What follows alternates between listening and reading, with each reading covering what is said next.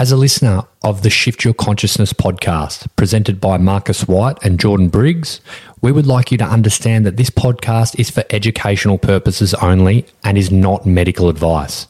Any changes to your supplementation, nutrition, or lifestyle should only be done after consulting with a medical professional. Welcome to the Shift Your Consciousness podcast. My name is Marcus White. And my name is Jordan Briggs. We help people overcome a range of chronic and acute health issues and empower people to live a healthy, fulfilling life. Our mission in this podcast is to bring oppressed and current relevant information from all realms of health that you most likely don't know to empower new possibilities in your health journey. We want to help free your mind of the indoctrination of the mainstream medical system, media, and societal dogma that disempowers your ability to heal, grow, and live a connected life. If you're someone who is feeling trapped in your journey, not getting answers, but also equally fascinated in learning how to address the root cause to your health issues, and is also open-minded to all mediums of health, this podcast is for you. So come join us to shift your consciousness. Welcome, everyone. We're here for another podcast, our second podcast after our raw introduction. And obviously I'm Marcus and... Yeah, Jordan here. Yeah, really looking forward to today's discussion. I think we're going to talk about gut health, yeah? Yeah, so Jordan and I both, our protocols are pretty heavy on gut health, and obviously we differ a little bit, but that's one thing that we have in common. Obviously, we'd probably do different things inside that, but our education is pretty similar, so we thought it'd be really good to talk about it and maybe talk about certain things that you guys might not have heard before, and then some common mistakes that people might be making. But yeah, that's where we're going to go. We're going to just let it flow and let it be really organic, not too much structure to this. Yeah, absolutely. Like I think gut health has been one of the most pivotal things in my journey. It's where I started because it's where my health issues, where I started to actually focus on my health issues. Like I always knew deep down when I had all these symptoms, which was nearly a book's length long of symptoms, that there was something going on in my gut. I'd actually, listened to a bunch of podcasts, in the earlier stages of my health coaching, say, PT career. And there was a lot of insight to that. And also I remember a client handing me a book as well. And he was like, schizophrenia and depression and anxiety, it all starts in your gut. And I was like, whoa. So there was all these seeds that are being planted. And then I kind of went back to it when I came down with all these health issues. So it was it was where it began. And Dave O'Brien and Jake Deshal were obviously some of the guys who were kind of leading in that space at the time in our, I guess, local area or community.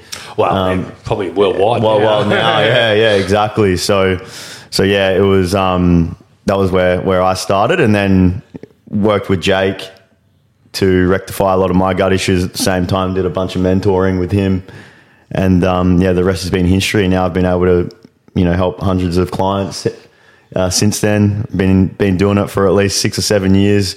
Analyzing people's blood work, connecting the dots, mapping out obviously their symptoms and how that correlates with their blood work and their health history, and it kind of paints that picture. And I think we're going to talk about how a lot of people kind of go from doctor to doctor, specialist to specialist, and don't really get the support or help they need. I think it's Yeah, well, I was just going to talk about, just as you were talking then, it sort of came to my mind that it just had generic the information is around gut health. You hear people talk about the microbiome, but I remember I did a course. I did a gut health course through IAN, and I talked about, IIN. I just mumbled that. Yeah. I did a course through that, and you got good information.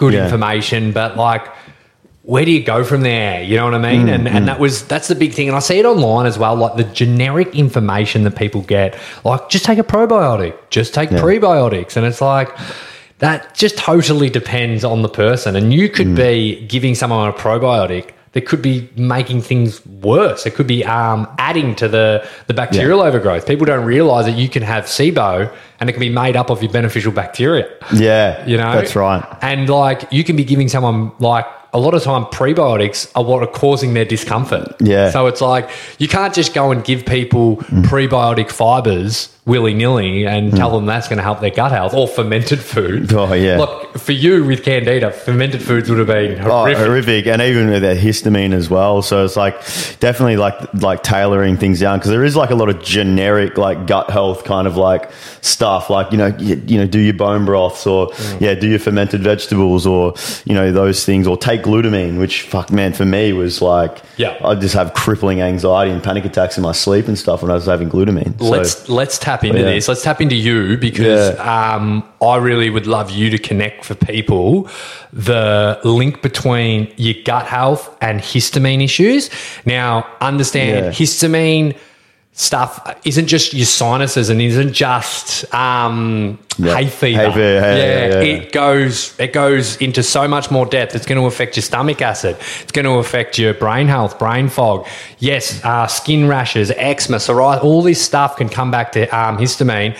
And Jordan's had a lot of troubles with this. So could you make that connection for us and tell us why the gut is so important around histamine issues, and possibly some of the histamine symptoms that people would not have heard of? Yeah, well, of course. Well, you've obviously got, two kind of ways things can go. You've obviously got like mast cell activation syndrome, and then you've obviously got even mast cell activation disease, and then you've even got, histamine intolerance.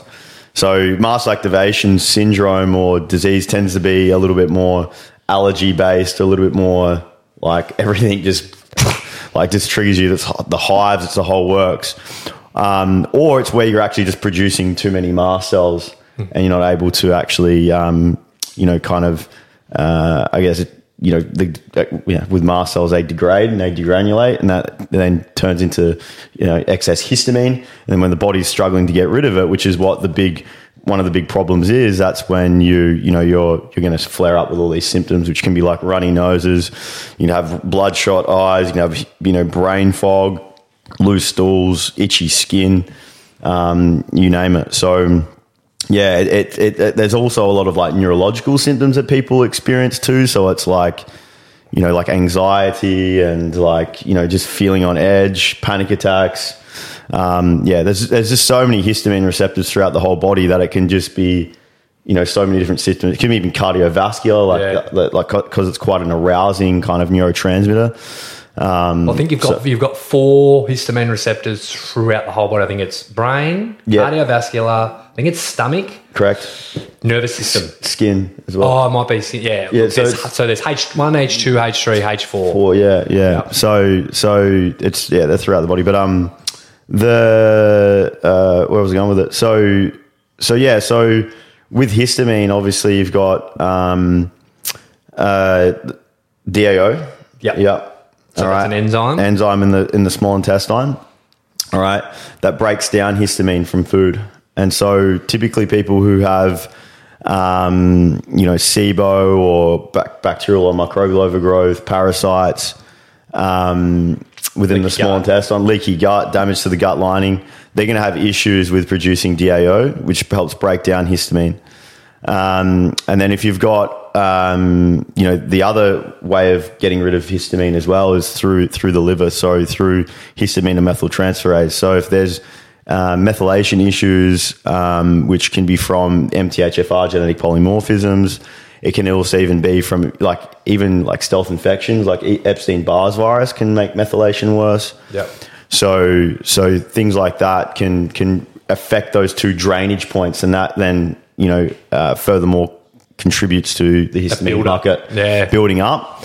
So but a lot of people don't realize that when you've got these more chronic histamine issues, which is what I had, I might not be presenting with like classic mast cell activation syndrome symptoms, but there was an infection in my body producing too many mast cells.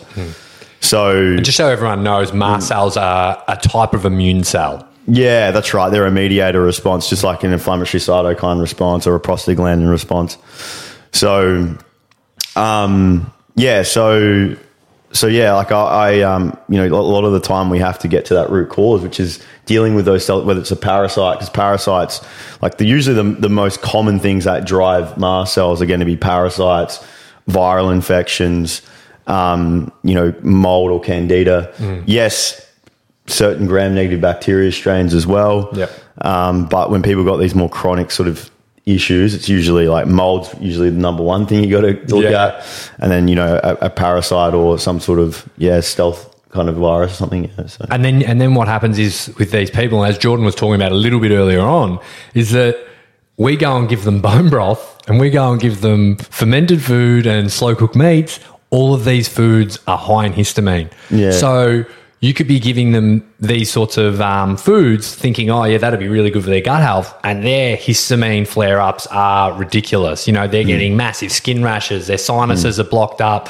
They've got terrible brain fog. And they're going, what the hell is going on? Where, in gut protocols, you've got to be more specific with your nutrition. And this was a point Jordan was talking about a little bit before, is a lot of people we work with before they've come to us. Yeah. They've tried so many different things. Yeah. You know what I mean? They've gone to so many different practitioners. And from my experience, when I look into these protocols, a lot of them just aren't detailed enough. Like the nutritional side of thing is not specific enough. And also it's rigid in the sense of like a lot of the time people are consultation-based programs. So like you have to wait until you have another consultation a month later before you can review what's going on. So some people may not know that they have really bad histamine issues until they start to have fermented foods and, slow cooked meats and bone broth and all these like high histamine foods. And then all of a sudden they're reacting badly and they haven't been able to review that and change things. Yeah. They also, what comes into it, like if there's a lot of stress in their lives, a lot of the time it's just met with a herb. You know what I mean? Rather than looking into lifestyle interventions. It just becomes like seeing a GP with a pharmaceutical, but they give them a herb. Yeah. And it's like, whilst that may be better, it's still not often addressing the root cause. And, I think that's why the functional medicine route, like we've gone down, has been really, really, really eye-opening because we're pinpointing those root causes. We're getting to the bottom of it, addressing that. And the root cause isn't always just about dealing like germ theory, like going after the parasite or the stealth infection or the, whatever. It's looking at, it's looking at the reason why those things got there. Yeah. And that's where my massive focus is in my practice. I'm sure you too, is that we look at the body as something that has this ecosystem of systems, and not just looking at it as a biochemical or physiological body, but also looking at it as an emotional, energetic body, and looking at, people's, childhood traumas and how that might cultivate their behaviors, and then their behaviors then chain into the way that then drives the certain food choices they have. And then the food choices support an emotion, but then the food choices then drive bacterial overgrowth in the gut. and then you start then going down this kind of timeline of, and if we don't change those behaviors, so we can go through, you can do like work on your gut, but if your idea is to do a gut protocol and then going to go back to those same behaviors that got you there, well then you're going to end up in the same place again. So with Jordan and I'm very similar. I'm always trying to work on people's behaviors to make them understand why they take certain actions and help them to troubleshoot those, so that when they walk away from me, they feel empowered to take control of their own health and take control of their own life. And I think that's such a big thing. You cannot, obviously supplements are great and we use supplements, but they're the cherry on top. They're not. They're not the roots. No, they're not. They nudge things. Yeah, that's what I say. They nudge things in the right direction. But if your life is designed in a way to make you sick, well, you're screwed. Yeah. So like we have to look at, and that's why I always start at the emotional energy, because for me that's where I started, because it's where I needed to start, because I had addictions and all these things that were ways for me to. Not only find connection at the time, because I felt lonely and I felt abandoned, and all these kind of like roots of subconscious kind of states of being that I felt in, from some tribulations that happened through my family and childhood traumas and yada yada yada, that I had to put my focus and energy into that first, because if I was still freaking addicted to my work, working 60 hours a week, and then, you know, self-soothing on weekends to give myself a reward and to find connection and all those things through drugs and alcohol, I was screwed. And even though I might have even just been focused on, oh yeah, like I'll just do this kind of like gut protocol and I'll do this 12-week thing. But, you know, whilst I might focus on that for 12 weeks, I haven't really shifted the reasons why I was doing those things in the first place. So do the 12 weeks, well then I'm probably going to be like, oh yeah, all done now. And then I'll just revert back to old behaviors, but not actually give it some focus and actually consider as well that the reason why maybe these health issues eventuated could also be because of the energetic state that I was in, being the chronic stress or the certain emotions that I was feeling. So I had to really face that first and process that, because that also allowed me to create space for the healing to work as well, because I mean, those emotions are just going to be another stressor. Yeah. So that was huge. And as I processed that, then then there was less need to distract myself. Yeah. I felt comfortable in my body. I felt comfortable to slow down. And then now the body can heal. Yeah. So yeah, that's what I think root causes is about, is not just going, yeah, you need to address that dysfunction. It's about working out why the dysfunction got there in the first place. Sure. And that goes even broader than just emotions. Now we're going to talk about freaking the food that's on our shelves that is normalized. Yeah. You know, we're in a toxic soup. Yeah. Surrounded by just shit. It was funny. I just did a module on detoxification and just talking about the amount of chemicals we are bombarded with every day. And, it's just insane. And then I actually went into a little bit of like certain herbs. I don't want to distract us from gut health here, but like certain herbs that people would think. So like something like milk thistle, that people think is like, I'm not saying it's a bad herb, but it blocks phase 3 liver detox. Yeah. So all of a sudden it's impairing liver detox, or, you know, phase 3 detox. Obviously it doesn't just happen in the liver, but yeah, it's impairing phase 3. And they're actually using it in cancer treatment now because they want chemotherapy. They want that process staying in the cell with the cancer. So they're using milk thistle to stop phase 3 so that it can't come out of the cell.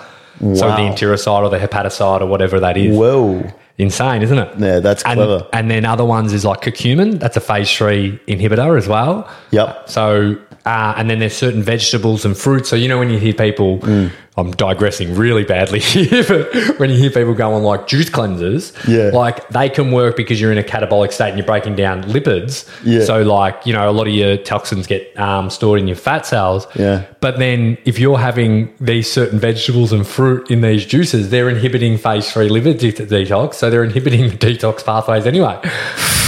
Which is interesting, isn't it? Oh, well, yeah, that's why they don't work. Yeah. So sorry for digressing onto detoxification. We'll probably do that at some other stage. But yeah, well, it's a good segue though, because like we're talking about root cause here, and like I think like one of the two things I've been sitting this last few days just thinking about this is like an overarching thing. But if you think about what the root cause to so many people's health issues is a sense of disconnection to their selves. Yep. Or to nature or to people, like just disconnection. Yep. And from their natural state, but then also a toxic body. Yeah. Yeah. And that's like, you know, like we talk about, you know, what's going on, the tribulations internally and like the lack of connection and stuff like that. And then the physical body is just bombarded with like the choices that we're making, and then the things that we don't have a lot of choice over, you know, like how toxic our air is. But then, you know, you look at most people are going and eating fruits and vegetables, not realising that they're sprayed with a pesticide, which is going to actually have massive impact, not just on your microbiome, but on your DNA. Actually, sorry, I should edit that. It shouldn't be your DNA. The reason I think glyphosate's actually able to get through is because it's been studied not to necessarily affect your DNA, but they don't study how it affects like your gut and doesn't affect your microbiome and whatnot. But how's this? I just read a study as well, and it was about pesticides. So Roundup, for example, has a lot of different active ingredients, but they only have to report on the most active ingredients. So that would be glyphosate, right? but the other 8 formulations are up to 1,000 times more toxic than glyphosate. Really? I didn't know that. Yeah, but that's all they have to report on. Oh my gosh. Yeah. Is this the other chemicals that are within glyphosate? Yeah. No, within Roundup. So the actual Roundup, the brand Roundup. Yeah. Glyphosate is the most active form, is the most active chemical in there. Yeah, correct. Yeah. Yeah. So I didn't know there was other chemicals. I thought it was just glyphosate. Nah, there's other formulations in there. Oh my god. Yeah, so that's the most active. That's why that's the only thing that's reported on. But there's another 8 formulations that are up to 1,000 times more toxic. I'll show you the paper. Holy shit. But anyway, going back to my point, these are sprayed on your fruits and vegetables at Coles and Woolies. Yeah.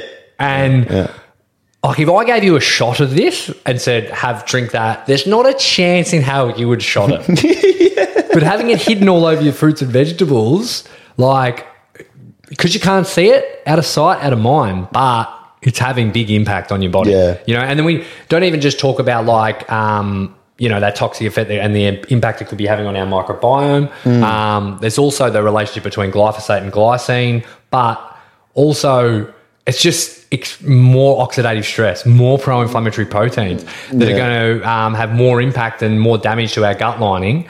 So it's just more degradation. And what people don't understand is that you get these issues down the line. So say you get to your late 20s, early 30s, and then all these problems start happening. It might be your 40s. You didn't get unlucky.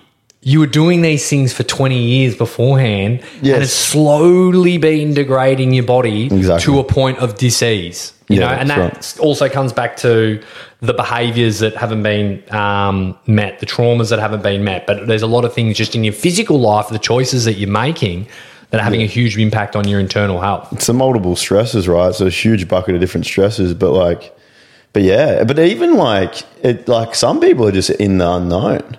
Yeah. Like they're just uninformed. They're heavily medicalized in their beliefs. They're like, oh, well, Woolworths or Coles or supermarkets or whatever are stocking this stuff. Like, how is it bad? Yeah. And it's like, man, we have to. There's this and we've gone through it like an awakening, right? It's like, it's like no, these fuckers, they don't care about our health. No, they care about profit. That's money. That's all that matters. So, and this is the thing. I didn't start by just turning up one day and going, I'm going to eat organic.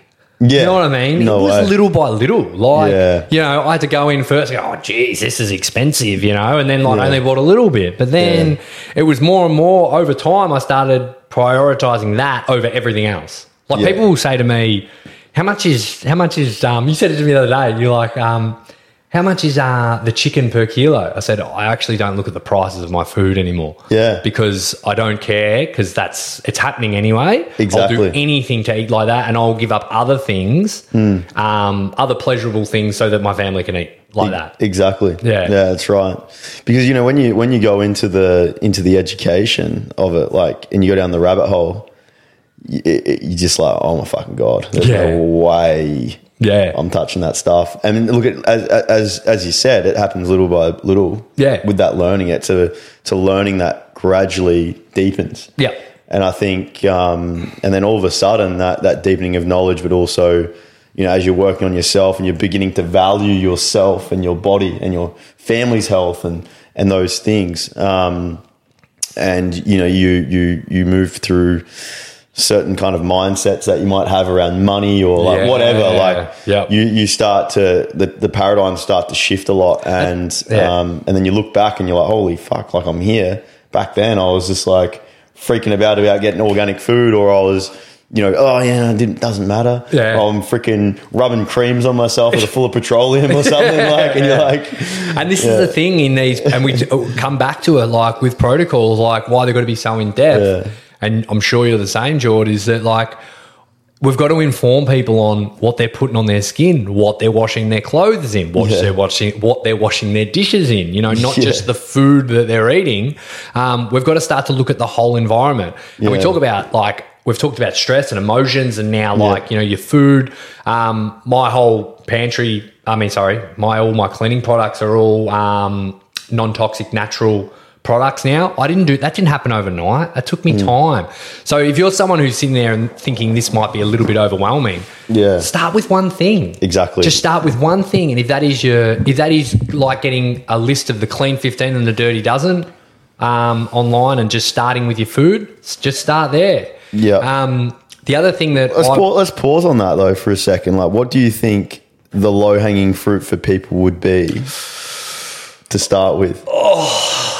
Now, I all I'm going to do is end up drawing back to me. Yeah. You know what I mean? And I go straight to nutrition. I do too, yeah. Yeah, I go straight to food and the quality of food, and then I move from there. Yeah, I think so. I don't think I'm necessarily right, but it's just based off my experiences. I think people get the biggest results when they do that. That's exactly right. And that's why, because the impact that it had on me is like I was going through mental health complications in my early 20s. And I had no idea. I wasn't really into the only thing I used to eat with food was I'd eat like low carb because I looked leaner when I was younger. It actually helped me be lighter, and I was playing footy, so I thought I was running better, but I wasn't necessarily performing better. But anyway, I digress again. I did the Sarah Wilson I Quit Sugar book. I remember you doing that when I was at Was it then? Yeah, you're like, oh, this is how I quit sugar. It's the fucking best. Yeah, mate. And I'm eating high fat, high protein. It's crazy. Like, there's parts of it that aren't great. Yeah. But the big thing that I noticed was my emotional ability to deal with stress. Like, I'd gone from like being overwhelmed and anxious and like highly like emotional in certain scenarios that I just couldn't handle certain scenarios. Yeah. And then the same scenario popped up with good nutrition. Like, don't get me wrong, there's part of that program that I don't agree with, but it's just getting any sort of processed sugar out of your life that you never understood where it was. It's about reading labels and learning that there's hidden things there. It's same with seed oils. But I did that. And all of a sudden I'd get in these scenarios and I realised that I wasn't as emotionally unstable anymore. Whoa. And I was like, whoa, this. And that's why I got so passionate about food. And you would remember how like I would be so passionate about like, because the conversations would have. yeah, exactly right. And I've evolved from there, you know what I mean? But like, when I started to, and you know what I didn't realise? I was going like a low carb. But what I didn't realise was it was most likely the gluten that was the problem. Yeah. It was causing like probably grain frog and low energy and everything like that. But I just stopped eating most grains. But it was probably the fact that I stopped eating gluten is why that I felt so you got off good. The sugars and that. Off gluten. Gluten, Of course I feel great. Yeah, less anti-nutrients, But, it's crazy, man. Like, because I'd say similar thing for me. Like, my first step was like paleo diet. Yeah. And straight away, like, brain fog lifted, skin, like, cleared up, fucking shredded. Yeah. Like, my eyes, like, started to look more white and bright. And, like, I just looked like I was alive. Yeah. Like, that life came back. And it's interesting when you said, like, less anxiety, like, you had more kind of, like, resilience almost mentally. You know, I just wonder how much of that as well is not just the food, but also what was happening within your gut. Because we know even, like there's a really good study that's shown like people who eat like a kind of processed diet where, you know, sugar's kind of included on the regular, like, you know, GMO wheat and these type of things, right? Or any just processed food full of additives and preservatives. They, in 4 weeks, the endotoxemia levels in their body increased by 70%. Yeah. And I'm glad we went here because this is a really big thing. So when Jordan says like endotoxins, we're talking about like toxins produced from certain bacteria or organisms in the body. Organisms within the body, yeah. So obviously things are different. Ones are considered endotoxins, things are considered neurotoxins, but let's just say like certain toxins created from bacteria microorganisms in the body.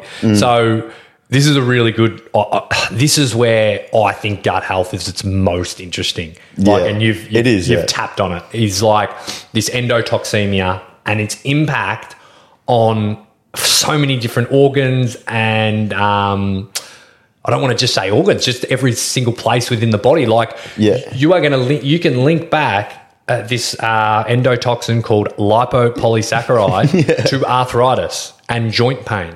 So can I just add on that? Like probably nearly every condition there is. Oh, 100%, like it goes that fucking deep. And this is the thing, and this is what people don't realize. Like, I've just had a client recently who's like she's got like neuro neuroinflammation, like she's got a lot of neurological symptoms. Yeah. And then like we sort of started, and then she's we haven't even started yet.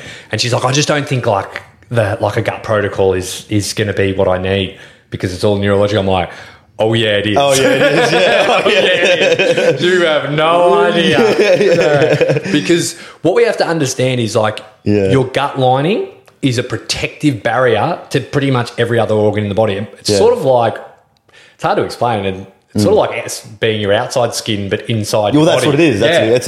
It's a barrier. Yeah. And then what happens is if we do all the things that like me and Jordan have talked about, we've got high toxic load from outside the body coming in. We're eating poor quality foods like gluten, seed oils.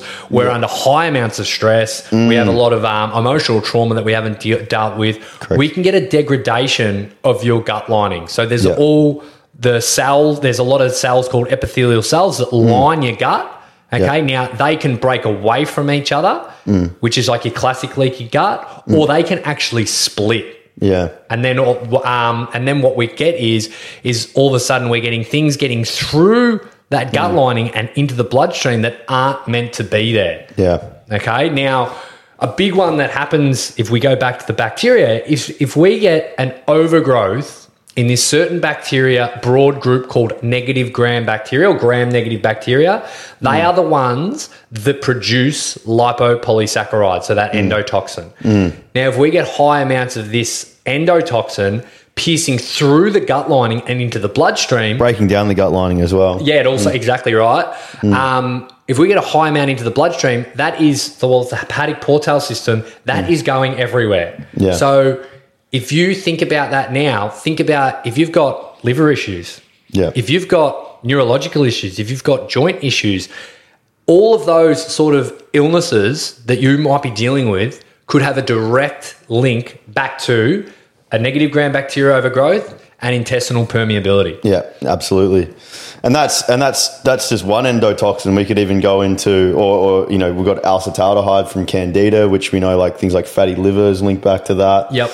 Because I mean, it is very similar, works on the same pathway as ethanol. So it's, it's like very simple kind of way of explaining it. It's similar in chemical structure to alcohol. Not the same, but it's along those lines. Yep.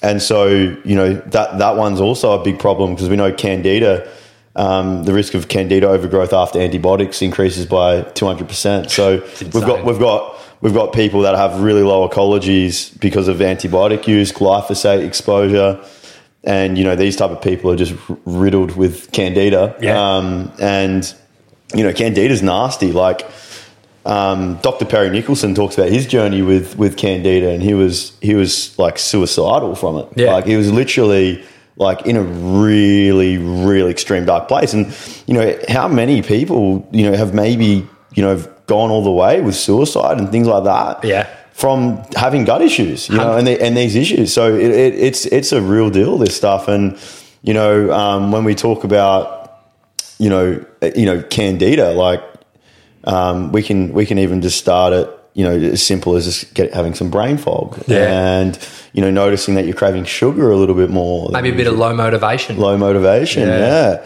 But then it can start to then go into things like chronic anxiety, and it could be, even paranoia, like it was for me. Yeah, that's crazy. I was hearing voices in my head when I was trying to sleep. Like I thought I was gone. Like I thought I was losing my mind. Yeah, I think you still are, but I'm still a bit mental. Mate, you're totally correct with what. And I try and get. You hear this all the time. How many people do you hear have anxiety? Yeah, and I try and get it through to people because I know they're going to get like psychologists or they're on anti-anxiety medication. Yeah. And I'm just trying to slowly just trickle into them. Candida can cause anxiety. So it can muck around with like the recycling system of something called NAD and NADH. Yep. And high amounts of NADH cause anxiety, fearfulness, worriness. And then, so a big symptom of having Candida overgrowth or high amounts of acetaldehyde in your system is anxiety. Yeah. Now, if you put this together and think about the amount of... Can I add to that as well? Yeah. Glutamate's also another thing that increases with Candida and mold as well, which is really like an excitatory neurotransmitter. So that's another one I'd add in with the NAD part as well. Yep. So then that's when glutamine, supplementing with glutamine, which a lot of people would for gut health, would be horrific. Poofed. Yeah. Oh, geez, I just lost my train of thought. Sorry, bro. That's okay. Where were we? We're talking about NAD. We're talking about the pathway with anxiety. And was I saying like, I'm constantly trying to talk to people about, trying to look into whether or not they've got candida. Yes. Because I think I've lost my train of thought on this. we're talking about, I think you were talking about how they go to doctors for anti-anxiety medications. Yeah, a lot of people are on anti-anxiety medications. And I just worked with a client recently and he never thought he'd be able to get off them, but he's now off them. Yeah. And sorry, I'm always trying to trickle to people like, if you've got anxiety, like you can, if you work on obviously your gut health and possibly looking at whether or not you've got a candida overgrowth and taking care of that and lowering that acetaldehyde load in your brain, you will feel 1,000,000 times better from your day to day. Well, your mental performance, your flow state, kind of like mental clarity, it's huge. It's the first things that I noticed with it because, I mean, these byproducts are just causing high amounts of inflammation as well. Not just the biochemical changes that we're talking about there and the imbalances like, between glutamate and GABA and, the NAD kind of pathways and that sort of stuff. But it's just the high amounts of inflammation as well. Yeah. And if you've got an inflamed brain, well, you're not going to be on at all. You're going to feel depressed. You're going to feel exactly right. lousy. You're going to feel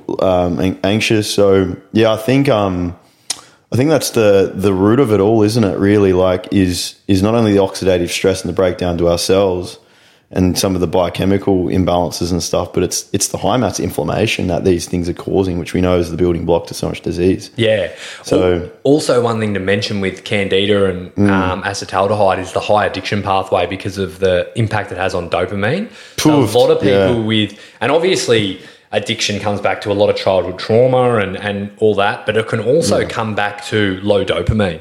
And you constantly, and what can happen, acetaldehyde can affect your production. So it affects the substantia nigra, which is where 50% of your dopamine comes from. Correct. That's part of your brain. So if you have low dopamine, you are going to reach for anything that makes you lifts dopamine. So that can be exercise. You can be an over-exerciser because you're constantly looking for dopamine. And sometimes, these people can be the hardest to work with. One of my mentors said to me, he's like, someone who's got low dopamine is really hard to work with because they'll be the sort of person that they'll commit to everything early on because it gives them a dopamine lift because they're doing something. And then when it becomes more monotonous and the dopamine levels drop, and they're not getting that kick from it, they'll just totally fall off the bandwagon with it. Yeah, exactly. And we'll see that a lot with ADHD clients as well. But a lot of people with ADHD can sometimes be even misdiagnosed and they've just got a candida overgrowth. Yeah, exactly right. Or their glutamate homeostasis is all over the place. That's right. Yeah. So it's like, and that's what I even noticed that I had classic ADHD symptoms. I haven't been actually properly diagnosed, but I kind of self-diagnosed. But and had it and this is from the minute I was born though, so I definitely have it. But I also had candida overgrowth. Yeah. So when I started to work on the candida symptoms, I reckon 70%, 80% improved. Yeah. So it's incredible to know that there can be some big blocks to move with even things like ADHD. Yeah. Then we can even talk into things like heavy metals. We can talk into vaccines. Yeah, exactly. And like mercury and things like that. But we'll maybe save that for another time. But yeah, it's there's so much that goes into that. But yeah, I was going to talk about. That's the other thing I was going to say to you. Where's the other 50% of dopamine made? Oh, don't challenge me.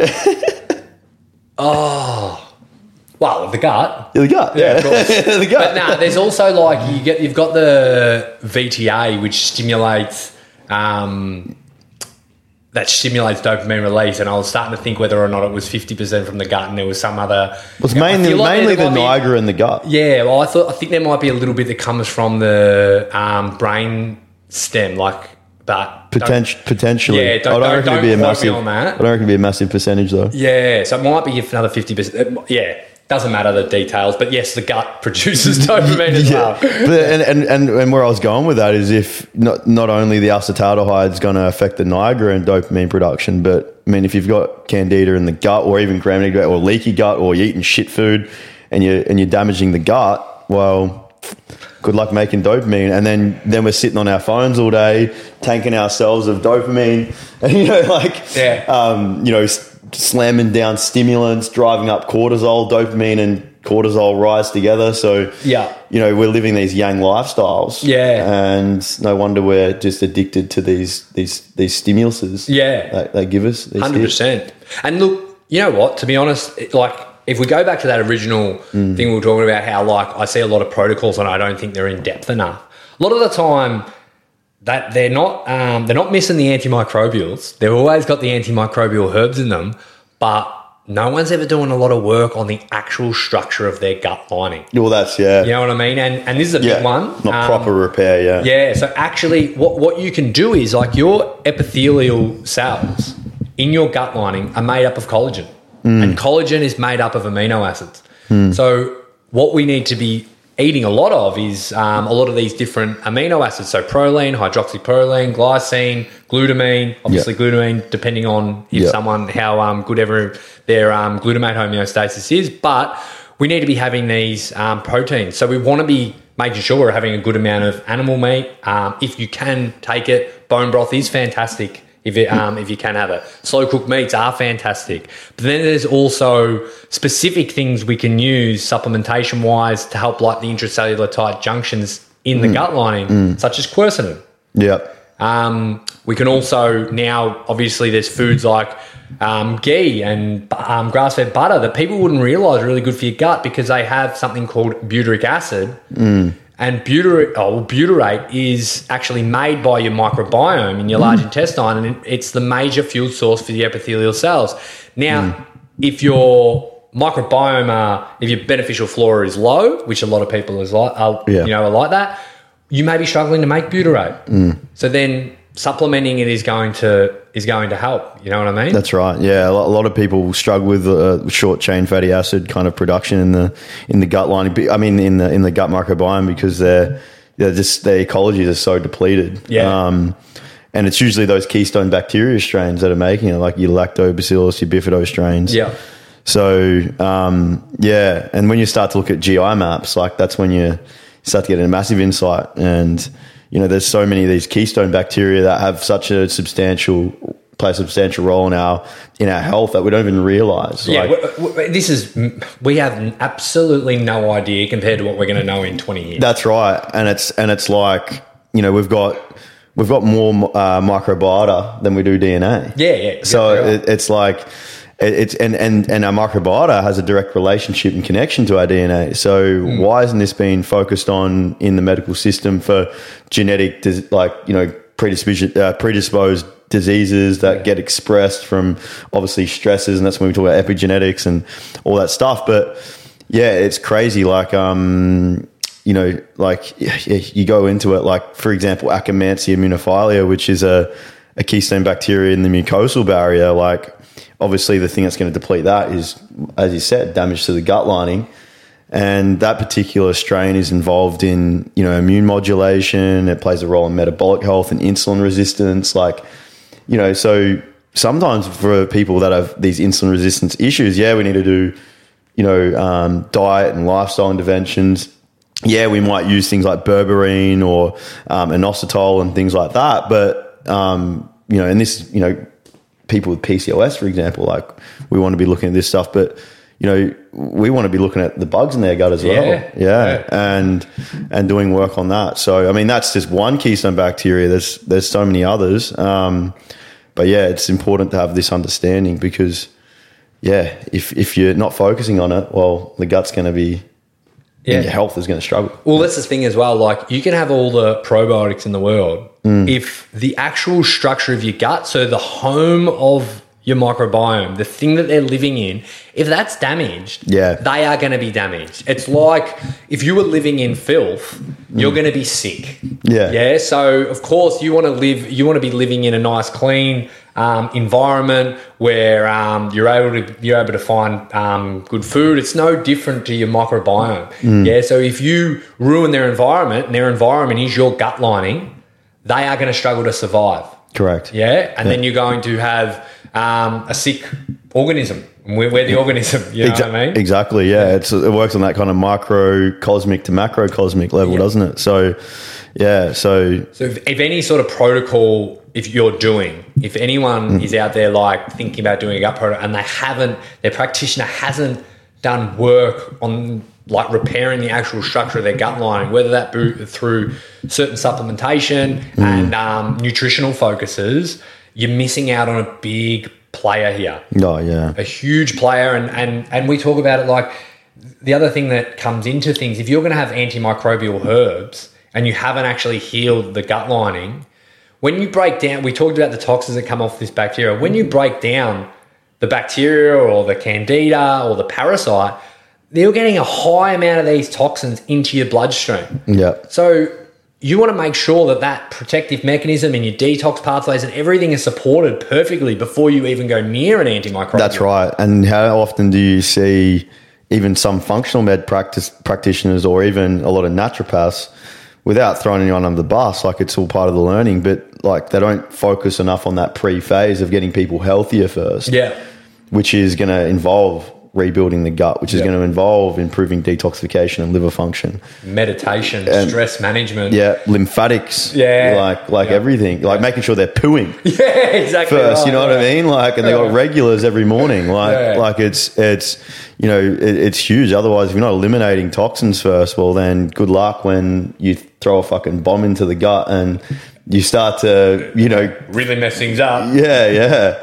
You're just absorbing more toxins. So, it's key. But it's huge, man. Like there's definitely layers. 100%. Well, I think we'll finish up there. I'm sure we can touch on a lot more with gut health, but I think that was a pretty good overview of some of the stuff that comes into it, some of the stuff that can be damaging your gut, things that you may not have thought about that could be linked back to your gut. And then what we want to try and do is maybe build on that and do a later podcast where we might be able to go into the things in a little bit more depth of how we can actually help repair the gut and some of the things that we go through. I think it'd be cool to talk about the phases and talk about like what's involved in the gut protocol so people understand what that even means. So I think today was just a good overview about like root cause. Yeah. But that root cause, like we can go so much deeper. Exactly. And we will. So, we will. Yeah, this podcast will build and like with me and Jordan, we're constantly educating ourselves. You're not gonna, we'll do a podcast on this later on and there'll be all different information. That's it. Yeah. And we'll obviously have a lot of guests coming through as well, which is going to be really exciting. So thanks very much for listening, guys. Thanks, Jordy. Yeah, thanks, Marcus. That was awesome. See you next time. See ya. Thanks for listening. We hope this opened your mind to new possibilities in your journey. If you want to follow on for more, please subscribe and follow us on Instagram at Life Athlete Health and at Coach Jordan Briggs. And if you enjoyed the podcast, please subscribe and leave a review. We'll see you next time.